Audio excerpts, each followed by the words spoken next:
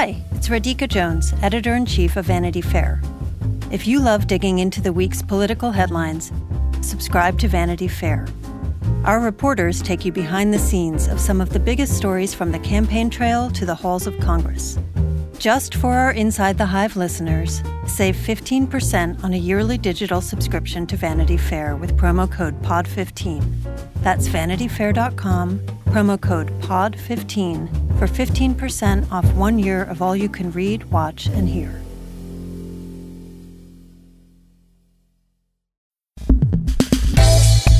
You've heard of people with nicknames like the Wolf of Wall Street or Tony the Big Tuna Accardo, but you've probably never heard of the Donald Trump of the art world. If you have, you'll know who my guest is today. It's Stefan Simchowitz. I've known Stefan for almost 5 years and have watched his career boom in that time, not from tech, investing, or real estate, but from finding undiscovered artists, making them famous, and himself rich at the same time. He's received a lot of praise for this and a fair bit of criticism too. As Art Review noted about Stefan, if the art world needed its Howard Stern, its Ari Gold, its Donald Trump, it got Simco, a brash, publicity-hungry yet highly intelligent collector, advisor, dealer. Personally, when I look at who gives him the criticism, the snooty art critics of old, it appears Stefan is doing something right.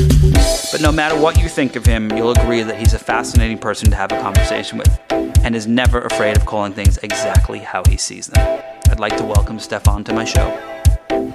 So, thanks for joining us today, Stefan. This is where you say my pleasure. My pleasure. It's very passive. It's very sort of weird. This I'm looking at you. You're looking at me, and also giant. The microphone is big. So let's just jump right in. And you have been called. I feel like we're on a date. Like I should look at you in the eyes or something.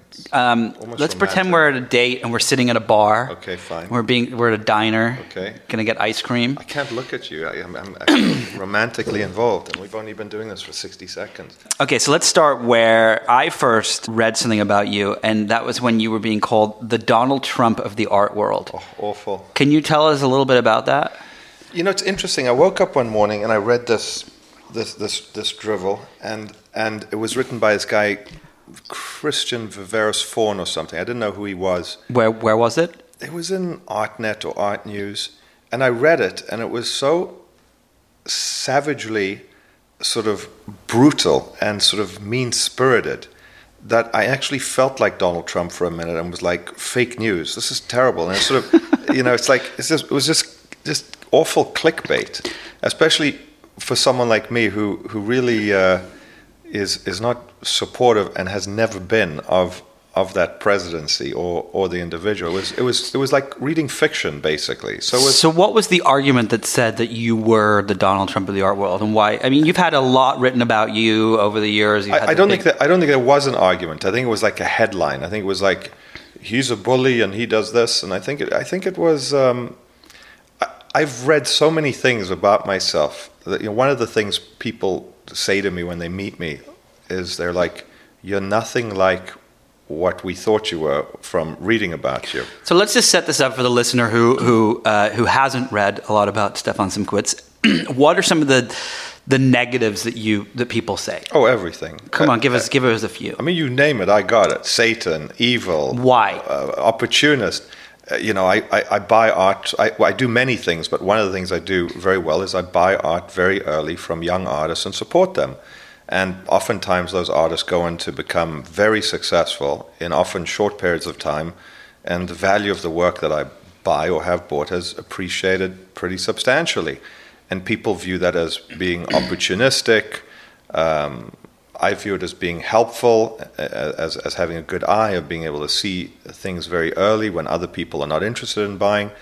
It was very funny, and I have this sort of joke that in Berlin, where there are a lot of young artists, I'm considered to be an opportunist, and in Africa, where I've become quite active, I can now be considered a colonialist.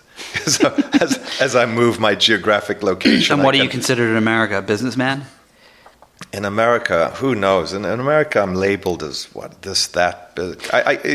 cultural entrepreneur. So one of the things that I don't understand about the art world, and my wife is an artist, and I actually studied art in school before I became a journalist. is what is considered art. So I went to your office, and this will, I'm sure, come back to the Donald Trump of the art world comment, but I visited your office, and you have lots of amazing stuff up, but then there's also some things that I don't really understand. There was actually the thing that stood out to me. There was a bag of fake oranges, I believe, on the table, and then another bag of fake oranges on a chair. And I said, "What are those?" And you said, "It's just a bag of fake oranges." But that is art, right? I mean, yeah, I think it's art. It's created by a young guy in Ohio named Tyler Macko, and he makes sculpture, he makes painting, and I think it's just playing around with this idea of what is a bag of oranges, and when you turn a full bag of oranges into like 100 sculptures of oranges cut in half, it's kind of funny in a way. It's like it's so sort of. So what does that sell for? What does a bag of oranges sell for as art? I've never sold one before. They're not that easy to sell, but I like them, and I like this idea of just having this like bag of oranges that's actually like this sculpture of 100 oranges lying on the floor or lying on a very expensive Nakashima table. I think there's this. So artists play with different ideas, and I think Tyler, who lives in Dayton, Ohio, where there really are very few artists, is sort of playing with these ideas of like the everyday object as an object of art. And by the way, I urge all of you, since you're listening, if you're listening, that is, to go to my website, simchowsclub.com, and you can look at pictures of the artists and see the list of artists. You can actually see what we're talking about here by Googling and getting a bit of visual imagery in the background while you listen to that. A lot of people pay a lot of money to advertise on this podcast. You just got a free URL check there. Okay, so let's look at this a little further. So you go and you find artists. Simchowsclub.com. I'm kidding. You go and you find artists that have never been discovered. You represent a kid who was homeless and lived out of his car and is a painter and now is painting sell for... I mean, artists who haven't been discovered, artists who have shown a lot. I work with a South African artist named Cameron Platter, who I think is one of the most brilliant artists working on the continent. He's shown a lot. He's in galleries, he's in museums, he's in the Museum of Modern Art. But his career hasn't really been able to... He hasn't penetrated to be known by everyone for a number of reasons. So, I'm looking for artists who are very talented, either overlooked, underappreciated, or artists who are just beginning. But my question is how do you define what is art and what is a good artist? Because we were just walking through my house and I showed you a painting that my 2-year-old did, which I think is beautiful, and you could probably put that in the MoMA and put Dean Kuntz's name under it, and no one would know the difference. And so, when I think about the bag of oranges and some of the work that you represent and others and so on, I have a hard time kind of understanding how this is all defined and how something can sell for millions of dollars that looks like my 2-year-old did it.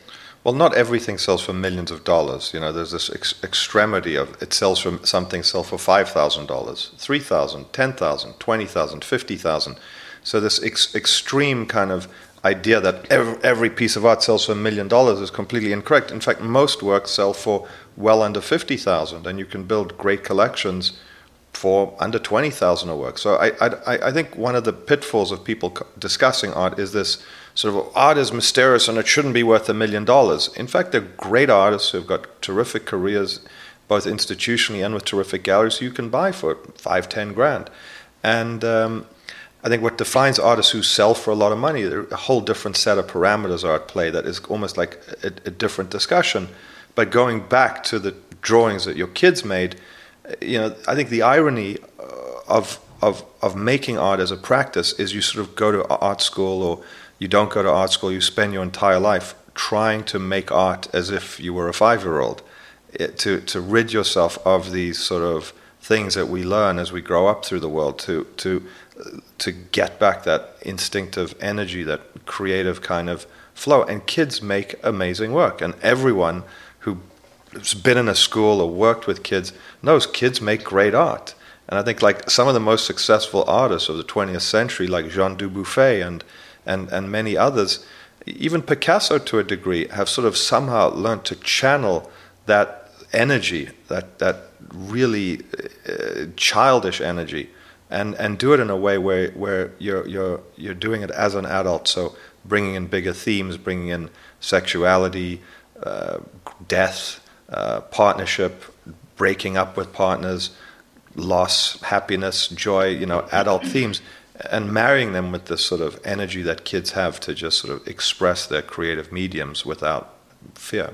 So when you there's a lot of criticism around the art world today that says that it's become less. I mean, for some people, it's still a collection of things that they love and art that they seek out. But with especially in the economic climate that we find ourselves in, where it has become a place just to kind of park your money if you have a lot of it. Is that something you see in your industry? Well, I think, people tend to discuss the art world in very sort of black and white terms. Like there's this art world where things sell for millions, and there's this art world where people don't have an opportunity. I think there is an art world of cultural production where people are engaged in conversation, dialogue with each other, regionally, locally, and globally, in really legitimate, interesting ways. I think that we're in a golden age of art production today. There's a lot of education, there's a lot of good materials, there's a lot of technology for art today, from 3D printing to huge advances in paint, acrylic paint and canvas and materials and shipping, transportation.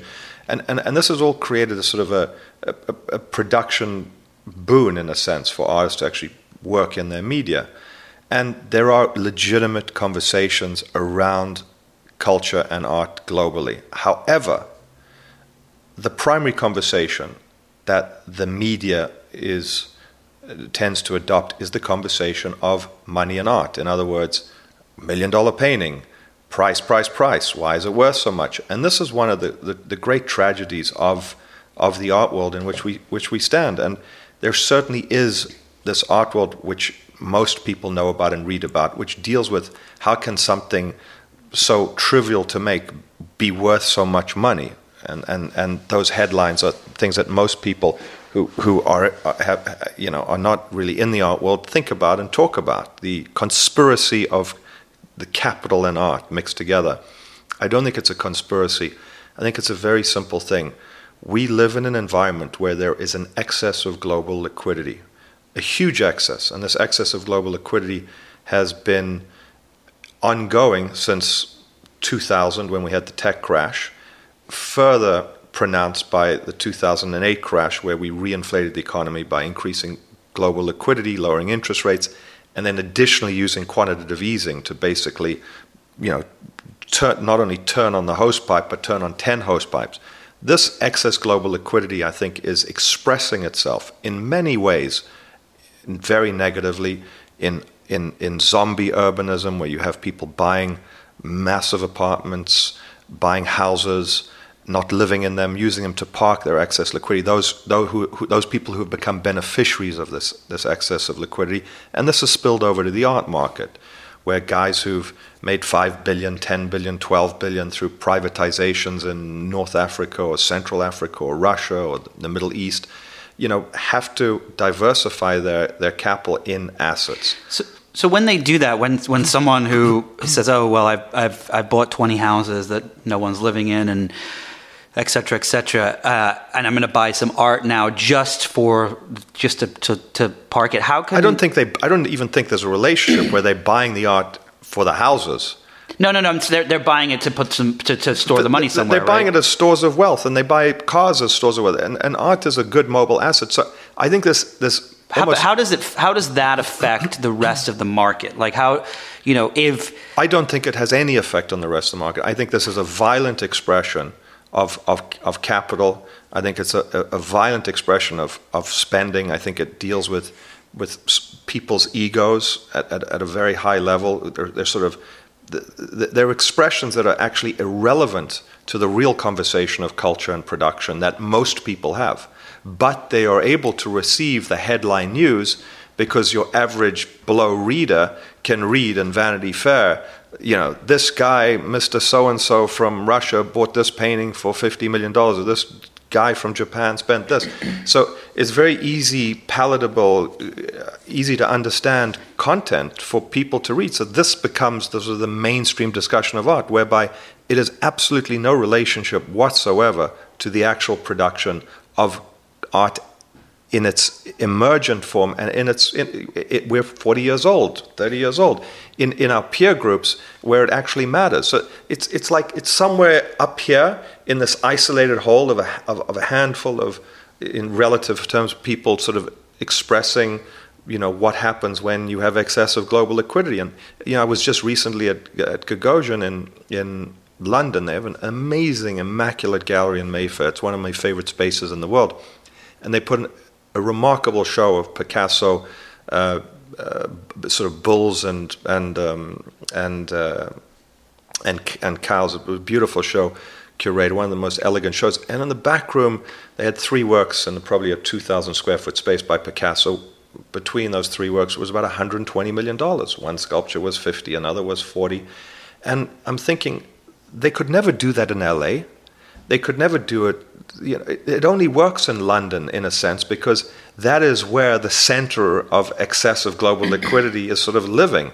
And I somehow think that we love Picasso, he's an important artist, etc. I think that art world deals with large amounts of capital, but is also largely irrelevant to what's actually really going on. And I think that... So that's what, like the 0.001% of the art world, and the rest of it is... I don't even think they're the art world. I was told recently that, a very famous artist, I don't want to mention names, but like a gallery makes a lot of money because they sold a playground in the Middle East designed by this artist on the request of like a Middle Eastern princess. This is not the art market. These are sort of radical expressions of big expenditure, like $3 million for a playground by so-and-so. $3 million will buy you 300 artworks of very good young artists who are engaged institutionally, are in the global conversation of making art. And I'm very interested in sort of balancing this equation by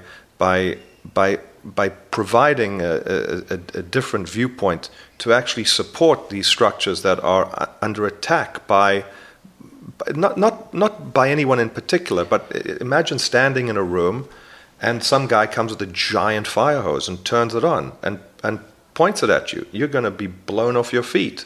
So the question is that as sort of strange with the war on culture, the capital that comes into culture is something that is good for it because it provides liquidity and money to grow galleries and do materials.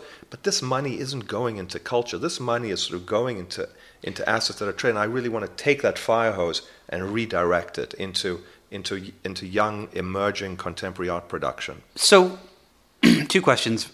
First, you mentioned technology, and it seems like the tech world, Silicon Valley, has disrupted everything that we touch on a daily basis, from banking to cars to, you just name it, politics, media. Has it disrupted the art world yet? It hasn't. It hasn't directly touched the art world. It's disrupted it tangentially, in the way that if you use Google Maps or Waze, you get to the museum quicker. In the way that if you do a search for an art show, you can find it quicker. It's disrupted it as it's, I think, in a good way, in that it's made art more accessible. It's provided platforms for the distribution of visual content very efficiently, whether it's social media, Instagram, Facebook. It's provided an ability to send 60 megabyte files by Gmail versus 10 years ago. But there's no one that's like built a Amazon for art or something like that, or no, and I don't think it's possible. I mean, I think the most interesting player in the space is Artsy, is Carter Cleveland, who I think has done an excellent job in aggregating content, getting a lot of people to use the platform. I think the user interface is good, but I don't believe the art world can be disrupted in the sense that Facebook can own everything or Google can own everything. That's one of the great things about art is it fragments, it dies and it grows, and it kind of appears in a sense like lightning. It's very random. And I think the thing one needs to do is sort of build a membrane around the world so one can sort of track where the lightning occurs and then go with the lightning. It's I don't believe it should. I don't even believe people should try and kind of create one unifying entity for it, because it will homogenize culture in the same way that film production has been homogenized in the film studio. It's under attack for different reasons. Not What's under attack? Film studios or art? Art, cultural production is under attack for different reasons. Well, so you say cultural production, and that's something that I find really fascinating. You know, when I look back at like Van Gogh and even Picasso and early famous artists, when you Eakins, people like that, when you walk through the New York museums, these were people that were partially famous. I mean, John Singer Sargent, of course, is the ultimate of this, but they were partially famous because they had a technique. They were skilled with a brush. They were able to create something that no one else could.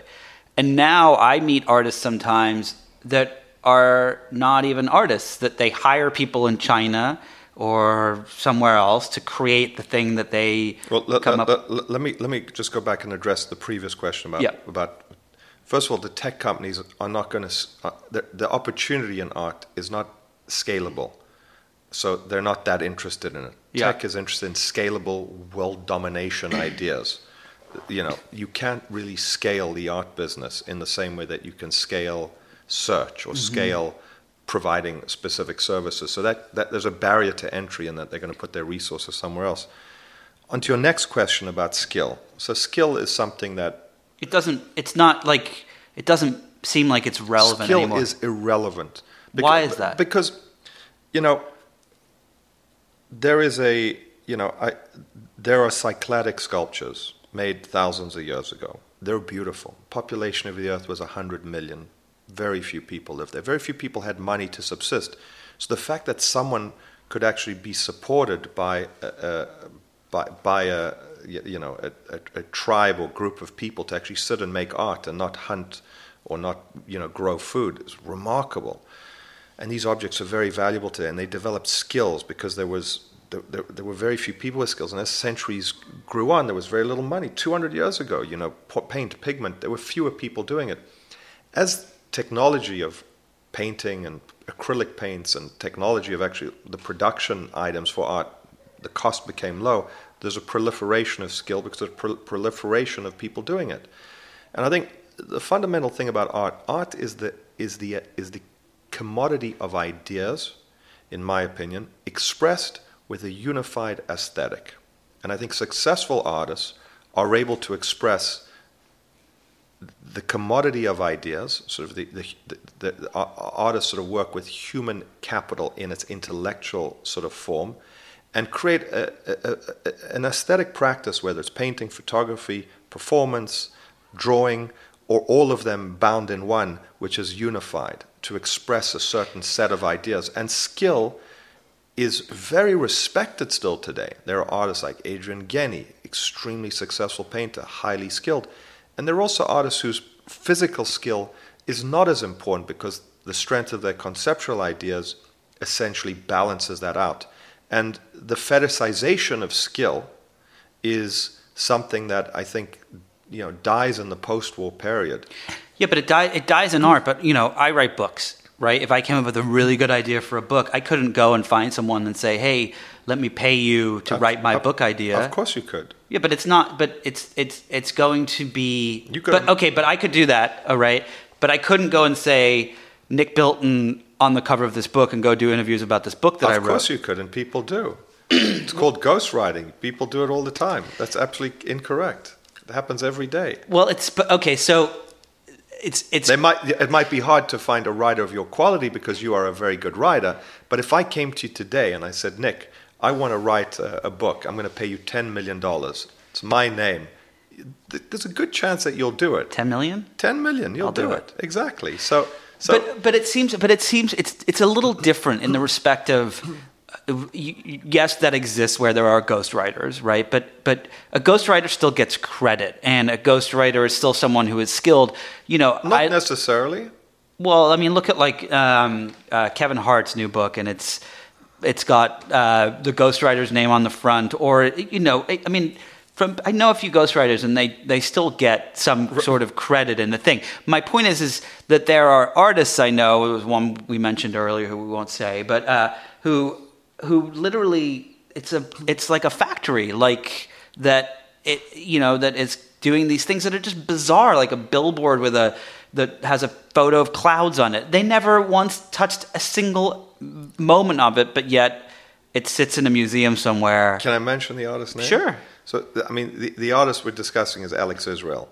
And, this conversation is, and I was telling your wife that there's good art, there's bad art. It's still art. Just like Duchamp always says, there's a good emotion and a bad emotion. It's still an emotion.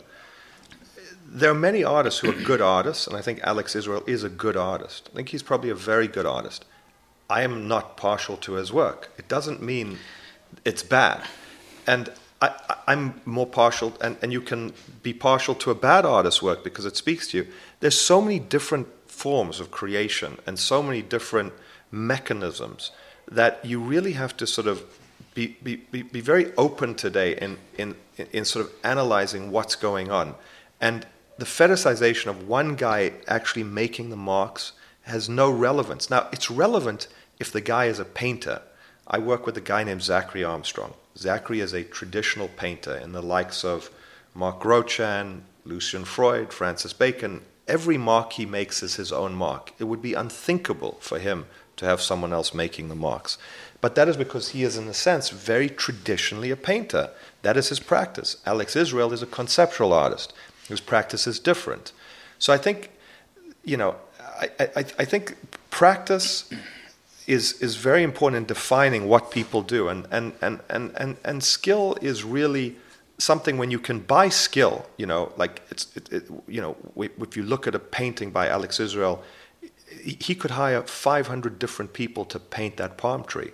It's irrelevant. It's got nothing to do with the style of painting the palm tree. It's not about mark making or brush stroking. It really is just about the image and the form of the image. Whereas someone like Zachary Armstrong, it really is about mark making. It's about what's happening on the canvas. It's about the artist's hand, the expression of the artist's hand. And I think through the ages, we've had very different ideas of what an artist is. You mentioned, the old Sargent and the old artists. And if you watch the movies, we have these very romantic pictures of what those artists were, how they, Rembrandt, and they performed our idea and our image of them is very specific. If we go to the 50s and the 60s and the 70s and the 80s, and then we think about how do we conceptualize an artist from the 60s, we have a specific idea what a 60s artist looked like. It's usually like Andy Warhol, like a party animal surrounded by celebrities. Or we go to the 80s, and we have these sort of cheesy ideas of artists in like lofts in Soho painting with loud music in the background, like played by Nick Nolte. And so like society, sort of the large swaths of society have this idea of what they want an artist's image to be. And usually those are sort of false ideas. They're like ideas that the artist occupies a position where he has to have a moral function that's very specific. So what is society's version of what an artist is today in 2017? It's a good question. I think, are we speaking like mass market, broadly speaking? No, so let's just fast forward 10 years and you look back and you were having this conversation and you said, in the 80s it was this, in the 90s it was that. What is it today? I mean, today it's probably like an Instagram happy street artist, who's like, running around tagging walls. It's like, it's not very profound. Well, so that was my next question is, getting back to this technology question is, you and I both take photos, love our Leicas. I've been doing it for years. I never made a vocation out of it because it just was something that I did on the side as for fun. But I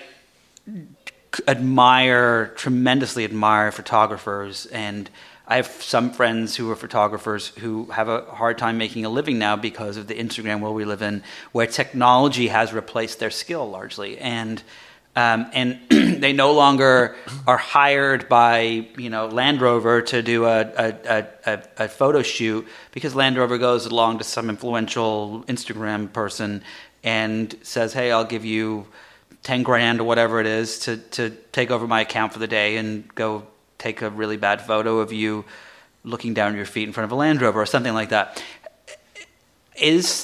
Are these things, social media, Instagram, VCRO, all those apps and things like that, are they affecting, I don't know how much you're involved in the photography world, but the art world in general? Yeah, I mean, I think there's sort of a global mass dumbing down of culture. There is a watering down of everything, from the modeling industry, where you see models who couldn't get arrested 15 years ago, on the cover of American Vogue, to you see it in every industry. You see it in the art business, where artists like Brainwash and Banksy, are like known by everyone, and the work is pretty awful. It's like, art for teenagers, basically. And in the art world, you see the same thing, but you also see the ability of very good artists being able to find networks and market themselves, because there are so many people online.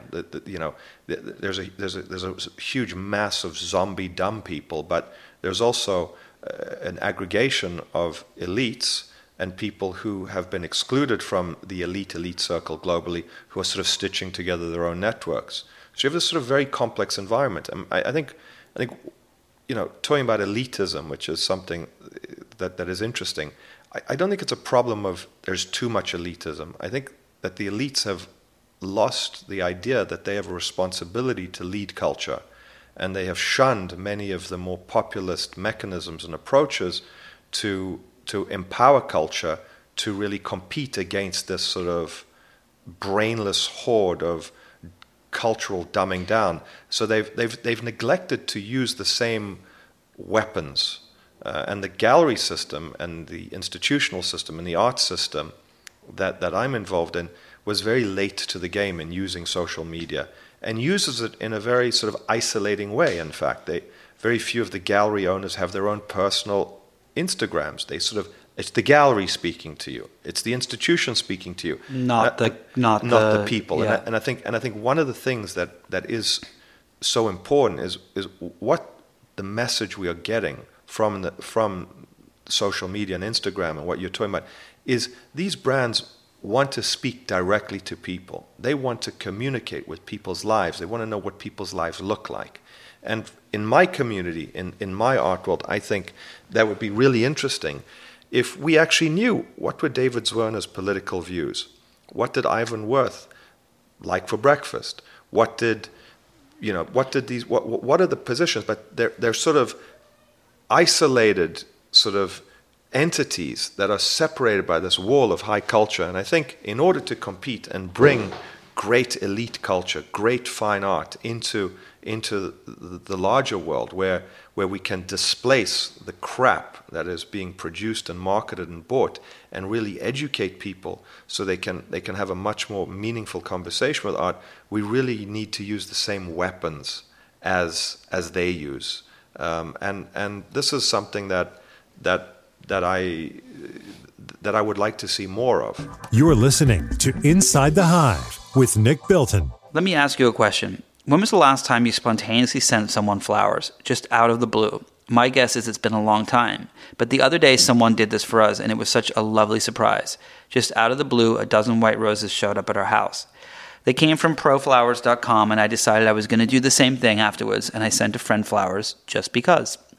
ProFlowers is so simple to use, and they have special flowers for all different kinds of occasions for all different kinds of people. They can do birthdays, congratulations, sympathy, or my personal favorite, the just because section. They have gourmet flowers where you can buy someone a bouquet of chocolate-covered strawberries or cupcakes. If anyone listening wants to send me some of those, please don't hesitate. You can send someone plants like bonsai trees or succulents, and they ship everything in these perfect little containers to ensure the flowers stay fresh on the trip and for 7 days afterwards. ProFlowers wants to help you surprise someone for no reason at all, and to do that, they're offering listeners of Inside the Hive 20% off any of their unique summer rose bouquets or any other bouquets of $29 or more. ProFlowers also gives you all the bloom for your buck. Get it? All the bloom for your buck? Okay, bad joke. Anyway, to get the 20% off the summer roses or any of their bouquets over $29, all you need to do is go to proflowers.com and use my code HIVE at checkout. That's HIVE. That's proflowers.com and use HIVE at checkout. HIVE. And if you're wondering why you should buy someone flowers, you should just do it because. So you sell art to people of all economic stripes. I'm sure people that make a nominal amount of money, medium amount of money, and people that make a tremendous amount of money, billionaires and so on. And I've heard from folks that do what you do that people in Silicon Valley that are worth billions have absolutely no sense or interest in art whatsoever. I think that's... Is that the case that you've come across? I think largely speaking it's true. I remember sitting next to a very well-known venture capitalist a couple of years ago at dinner, and I asked him to explain this to me, and he said, well, we're a culture of makers and doers, not thinkers. And I love philosophy, and I think philosophy is very important. I think philosophy is sort of the center piece of human existence, very important in giving us a guidepost into which direction to walk. I think this is one of the structural weaknesses of the tech world, profound weaknesses, possibly very dangerous weaknesses when we look down 100 years, 200 years, is where is the philosophical benchmark that Western civilization has really struggled with over centuries. And I also think that the mechanisms of the art world are not constructed in a way that they reach out to new audiences that are different. So one of the things that I experience with some of I do have clients who are in the tech world, and one of the things they fear more than anything is wealth porn. There is a culture where philanthropy is something that is very important. You're talking about the fact that they live in what looks like an inexpensive house, but there's 13 layers underneath with bowling alleys and swimming pools. Exactly. Yeah. But the perception is that they... The perception is that, yeah. So yeah. Wealth porn is something... So I think the art world constructed classically is really about wealth porn. And if you look at the auctions, and Miyazawa goes to auction and he buys a $55 million basket, and he breaks the record and buys a $110 million basket, and he appears with Len Blavatnik at Leonardo DiCaprio's auction, and they spend a lot of money, and the whole world sees it, and they see these sort of almost violent expressions of capital expenditure. There's almost a violence to them. It's very strange. You can actually think of them as being, they're like Vikings macheting people on a battlefield, and they're spending money, and the world's watching, and they're getting the headlines. It's the opposite in Silicon Valley. And the art world is very good at creating an environment for these guys to spend like that in a very visible way, and not very good at understanding.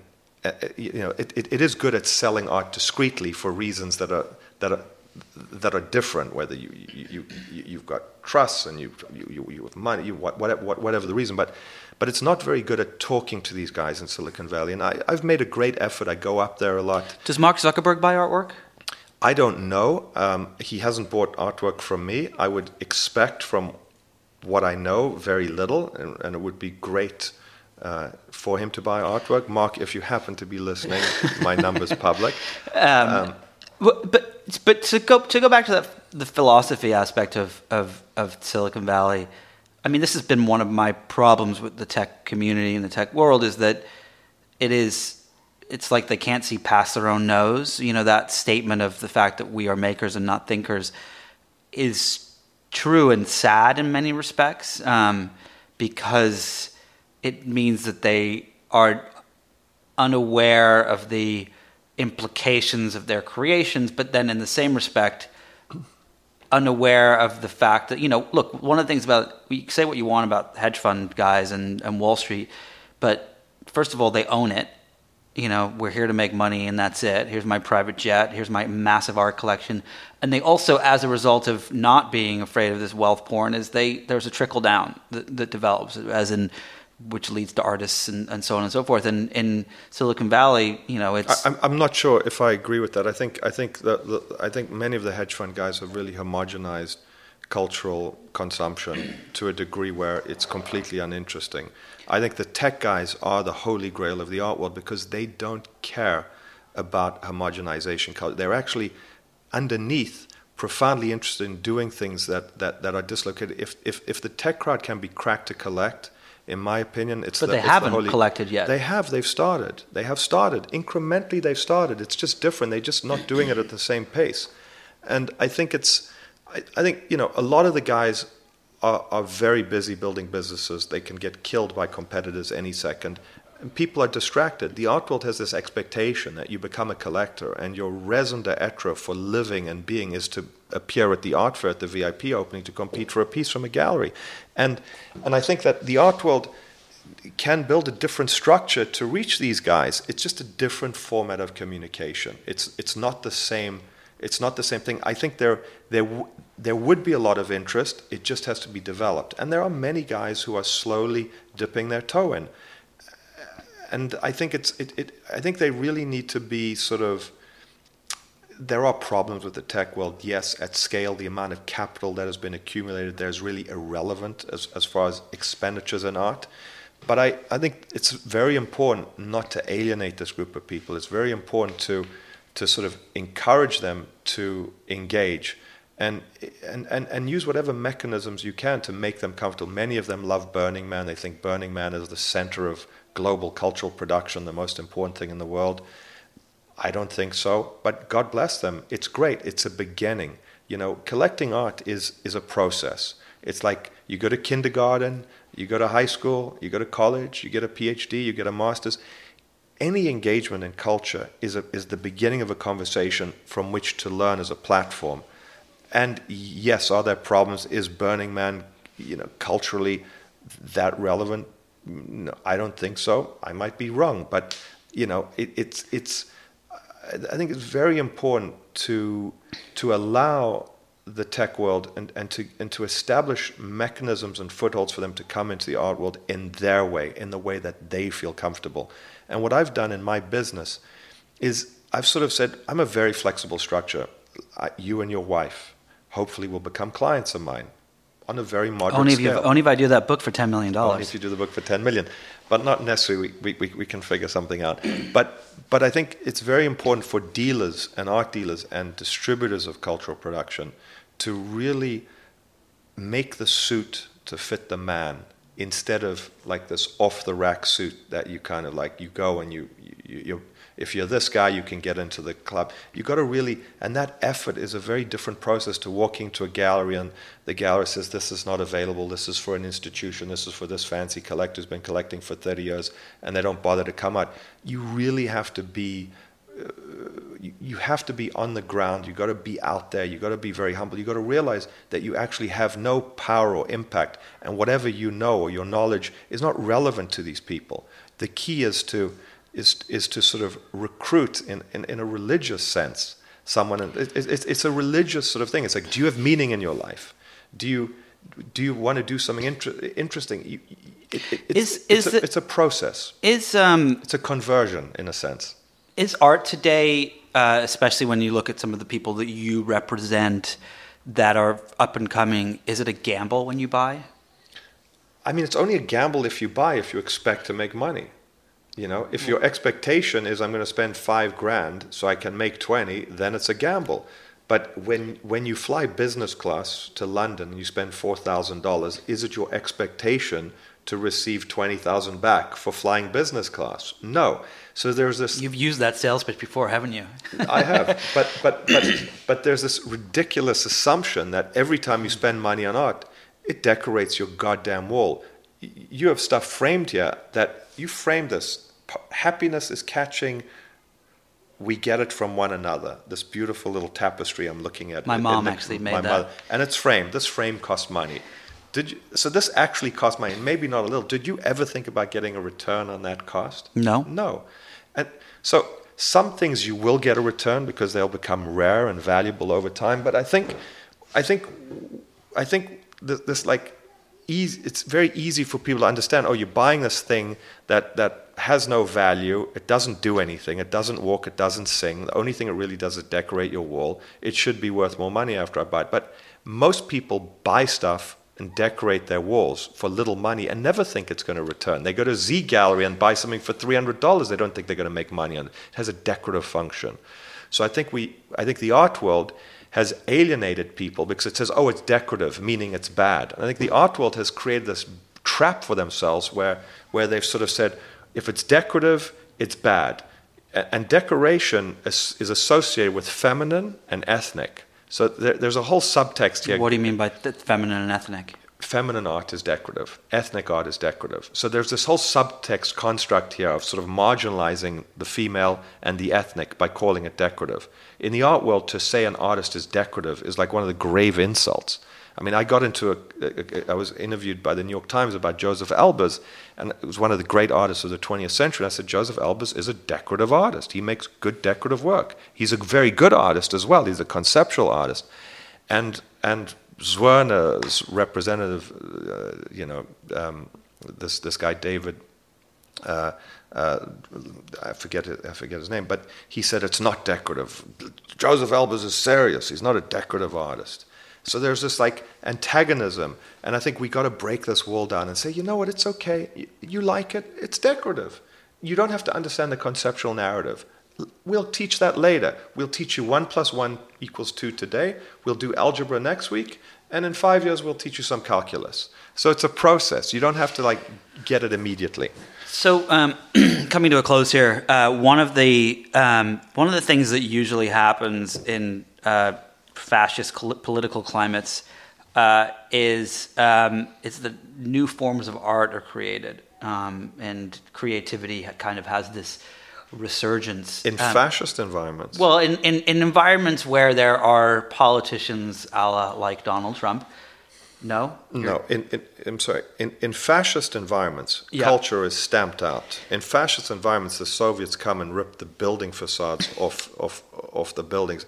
In environments where there are elements of fascism and different energies, but where you still have freedom to express yourself and capital to invest, art prospers. Okay. But in true fascist environments... Okay, so in the instance that we are in today, have you seen art prospering in new ways under Trump? I don't think Trump as a counterbalance to art is that interesting. I think it's quite... But it's something that a lot of people have spoken about, right? Yeah, it's expected. The artist goes, Donald Trump's a bad guy, look at this painting. It's like a trope. It's like, okay, artists against Donald Trump is bullshit. The art that really makes a difference is the art that doesn't need to discuss Donald Trump. It's the art when you look at it and it takes you to a different place.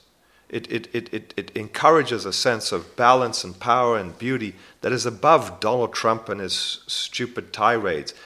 And I think there are artists who have made careers out of making political work, and they're very good. Andrea Bowers is a local artist here, I think one of the best artists working. Her entire career has been about politics. It's been about marginalization during the Obama era, during the Trump era, during every era. So her practice is whatever is going on, that's what her practice is about, because there will always be marginalization. There will always be fascism, no matter who's in power. But I think for artists who are suddenly oh great, Trump is this trope that we can make art and be relevant against, very manipulative, bad. Art is art. Art flourishes if it achieves its fundamental goal, and that is the goal of the artist, which is disciplined, which is constrained, which is authentic, and which is true to the entire practice of the artist over a long period of time. So do I think Donald Trump is going to make good art prosper? No, I don't think Donald Trump is going to make anything good prosper, unfortunately. Which was a different tune than you were singing a few months ago, but we'll... No, that's not true. I'm a very practical guy. Oh, but come on, when I saw you at a coffee shop right after the election, and you were like, I think it's going to be great. I was hoping it's going to be great. He won. I voted for Hillary Clinton. He won. But, good things come out of it. We got rid of the entire apparatus of the Clintons, 30,000 people, gone. And by the time Trump is gone and torn apart in 1,000 pieces, the Republican Party will be decimated. And it's great. So we can sort of construct a new environment. And we sorely need a new environment. You know, the Obama administration, the Clinton administration, Bill Clinton put more African Americans in prison than anyone in history. Yep. Created it. So, I mean, they're all essentially the same people with different front ends. I like Barack Obama very much. You know, I think he was. I like him personally. I think he was an amazing, splendid individual, and sorely missed. But you know, when a guy gets voted president, you give him a chance. You watch, you see the data, and I do this with art as well. I watch, I see the data. You know, I don't like Alex Israel's work. He's a good artist. I can say that, and I can say that on Vanity Fair in a podcast. You know, I think you have to look at the data. You have to analyze things fairly. You've got to have a neutral standpoint. Otherwise, you have sort of confirmation bias, which is a very, very dangerous thing as a journalist, as an art dealer, as anyone. And, you know, I think it's, you know, tragic where we are in the world, and, you know, it will resolve itself probably, you know, in a nice, violent way. But, you know, nice, violent way. This is the nature of the world. All right. So one of the questions I ask a lot of people on this podcast is, if you could go back in time and give your younger self some advice, what would it be? So that's one. I'm asking you, the art dealer who once supported Trump for 5 minutes. Don't be so judgmental. Wait, what is it? Don't be so judgmental. Don't be so in earlier days you were, or you still are, or? No, I mean judgmental in that just collect more data before you collect more information before you judge. Collect more data, you know, watch, listen more before you conclude. And that applies to both art and life. And life, absolutely. Yeah. Well, thank you so much. What's your website again, just so we know? Simcoe's Club. Do I have to pay it? Do you take credit cards? We take credit cards, okay, good. Cash, Bitcoin, you name it. How much is a Simcoe's Club on this podcast? Thank you so much, Stefan, for taking the time to chat. Bye, guys. Thank you to my guest, Stefan Simchowitz. If you enjoyed this conversation, be sure to listen and subscribe to other great episodes of Inside the Hive with Nick Bilton. You can find these on Apple Podcasts, Google Play, and wherever you get your podcasts. Thanks to the folks at Cadence 13 for their production work, and thanks, of course, to my sponsor, ProFlowers. Please support them the same way you support this podcast. I'll see you next week.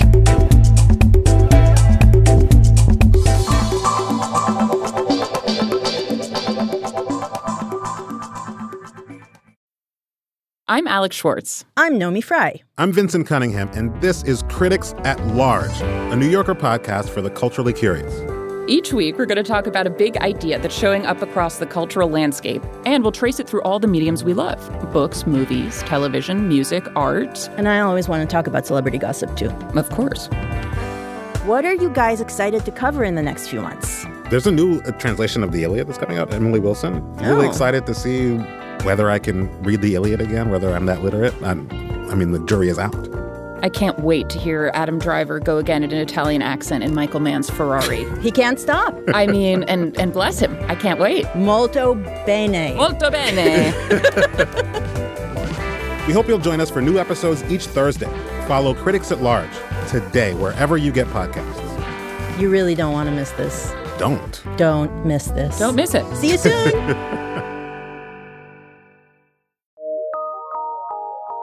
From PRX.